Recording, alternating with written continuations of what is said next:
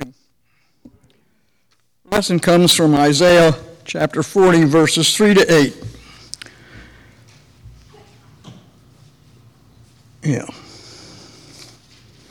A voice of one calling in the desert, prepare the way of the Lord, make straight in the wilderness a highway for our God. Every valley shall be raised up, every mountain and hill made low. The rough ground shall become level, the rugged places a plain, and the glory of the Lord will be revealed. And all mankind together will see it, for the mouth of the Lord has spoken.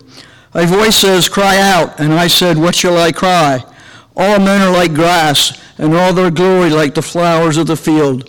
The grass withers and the flowers fall, because the breath of the Lord blows on them. Surely the people are grass. The grass withers and the flowers fall, but the word of our God stands forever.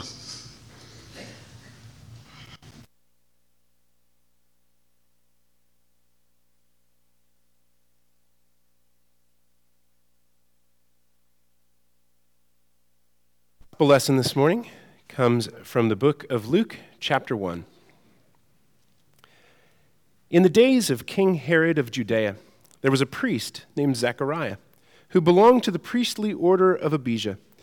His wife was a descendant of Aaron, and her name was Elizabeth. Both of them were righteous before God, living blamelessly according to all the commandments and regulations of the Lord. But they had no children, because Elizabeth was barren, and both were getting on in years. Once, when Zechariah was serving as priest before God, and his section was on duty, he was chosen by lot, according to the custom of the priesthood, to enter the sanctuary of the Lord and offer incense. Now at this time of the incense offering, the whole assembly of the people was praying outside. Then there appeared to him an angel of the Lord, standing at the right side of the altar of incense. When Zechariah saw him, he was terrified, and fear overwhelmed him. But the angel said to him, do not be afraid, Zechariah, for your prayer has been heard. Your wife Elizabeth will bear you a son, and you will name him John. You will have joy and gladness, and many will rejoice at his birth, for he will be great in the sight of the Lord. He must never drink wine or strong drink. Even before his birth, he will be filled with the Holy Spirit. He will turn many of the people of Israel to the Lord their God. With the spirit and power of Elijah, he will go before him to turn the hearts of parents to their children and the disobedient to the wisdom of the righteous, to make ready a people prepared for the Lord.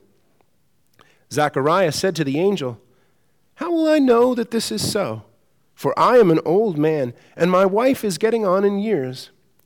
The angel replied, I am Gabriel. I stand in the presence of God, and I have been sent to speak to you and bring you this good news. But now, because you did not believe my words, which will be fulfilled in their time, you will become mute, unable to speak until the day these things occur. Meanwhile, the people were waiting for Zechariah and had wondered at his delay in the sanctuary. When he did come out, he could not speak to them, and they realized that he had seen a vision in the sanctuary. He kept motioning to them and remained unable to speak. When his time of service was ended, he went to his home. After those days, his wife Elizabeth conceived, and for 5 months she remained in seclusion. She said, this is what the Lord has done for me when he looked favorably on me and took away the disgrace that I have endured among my people. This is the word of God for us, the people of God. Thanks be to God. Will you join me in prayer? Come, Holy Spirit, prepare the way. Make room in our hearts and our minds this morning as we hear these scriptures read and proclaimed, for you to do your work in our hearts and in our lives. We pray this in Christ's holy name. Amen. Christmas is only 24 days away. That's right, Megan, I saw that little dance. You got the idea. I didn't say shopping days, because I'm not so concerned about you getting off to the mall or not, but 24 days left to get ready. What's on your list? Here's mine. to prepare the way of the Lord. I need to put the Christmas lights up. I need to put the tree up. We'd like to bake cookies for the neighbors and do some caroling. There are 3 more Sundays in Advent that I need to prepare for. There's a Blue Christmas service. There's Nativity at the mall. There's the Eggers dinner, the Angel Tree gift, Christmas concerts at the elementary school and the junior high school. Am I forgetting anything? Guess what? There's also dentist appointments. Because December wasn't busy enough. We thought, why? Why not, right? Prepare the way of the Lord. What's on your list? What do you need to do to be ready for Christmas? And maybe it's not so much about the lights and the cookies, but if I ask you, what do you need to do to prepare the way of the Lord? What's the interior work that you need to do? Where is it that you need to make room in your heart, your mind, your life for Christ coming to us? Because we're starting the season of Advent. It's a Latin word that means coming. We are preparing the way for the coming of Christ. We're going to take a look at this coming set of Sundays. At each time the angels step into the story and bring a message from God. And they start out every one of those interactions with the same 2 words. Fear not. But fear is a pretty natural part of our lives, isn't it? Everybody gets scared sometimes. What is it that scares you?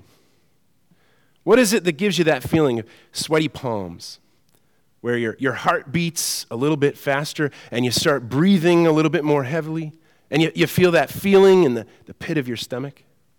Maybe it's public speaking, right? But what would it be to be fearless?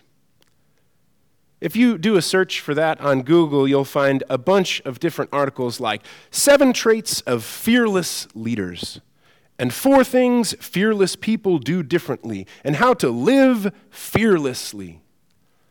I was thinking about that this week. What would it be like if you really had no fear?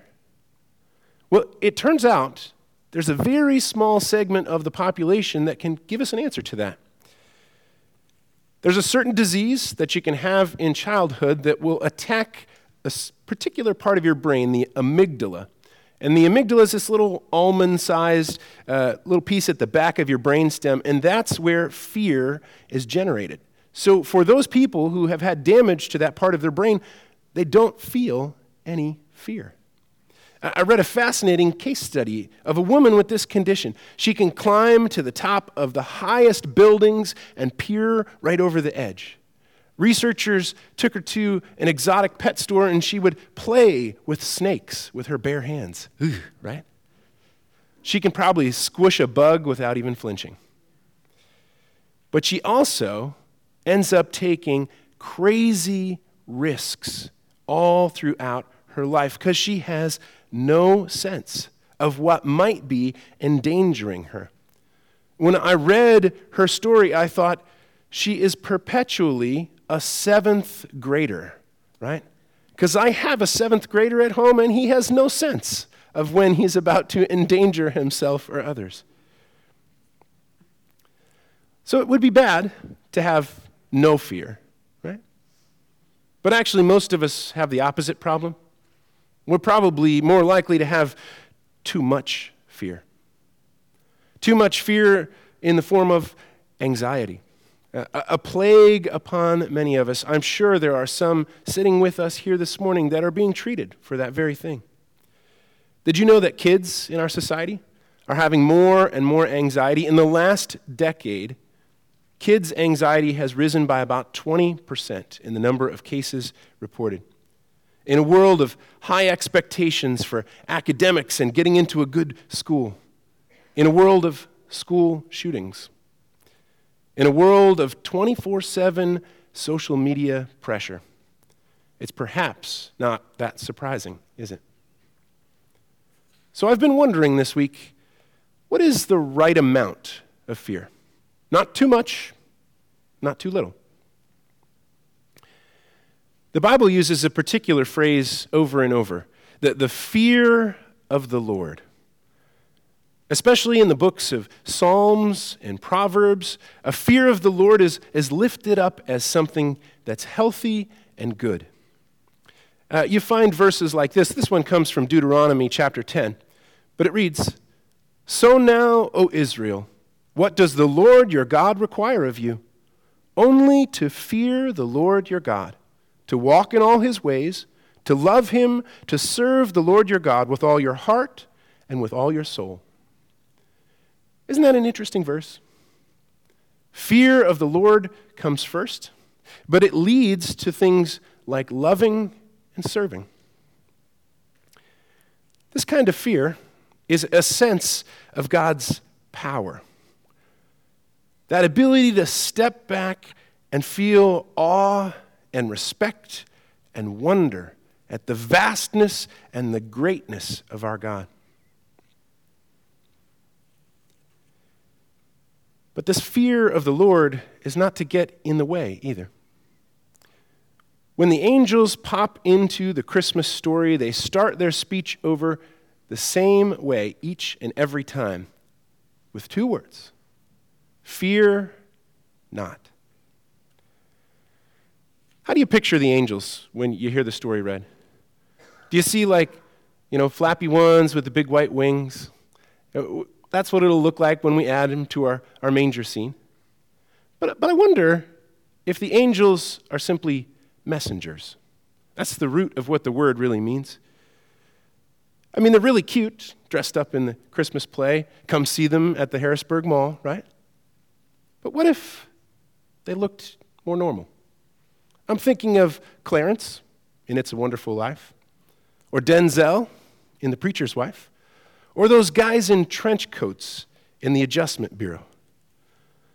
In all my years of praying and looking for God in my life, I've never seen an angel with big, white, fluffy wings. But I wonder if I've ever seen an angel. I certainly have known people who have been messengers from God. Those who have stepped into my life with just the right encouraging word, with just the right question or conversation that has helped me to move forward in my faith. Well, Zechariah's angel, whatever he looked like, steps in with a message from God. Zechariah's messenger says to him, "Do not be afraid. Your prayer has been heard." Do not be afraid. Your prayer has been heard. Does that sound like good news to you? I mean, a prayer that hasn't been heard, that doesn't sound too risky, right? You throw a prayer up there, if it's heard or it's not, okay, you keep going. But a prayer that has been heard, now that's enough to strike a little bit of fear into you, isn't it? Because a prayer that has been heard could change everything. The angel comes down to Zechariah and says, "Good news. You and your wife are going to have a son. Your son is going to be special. He will prepare the way of the Lord."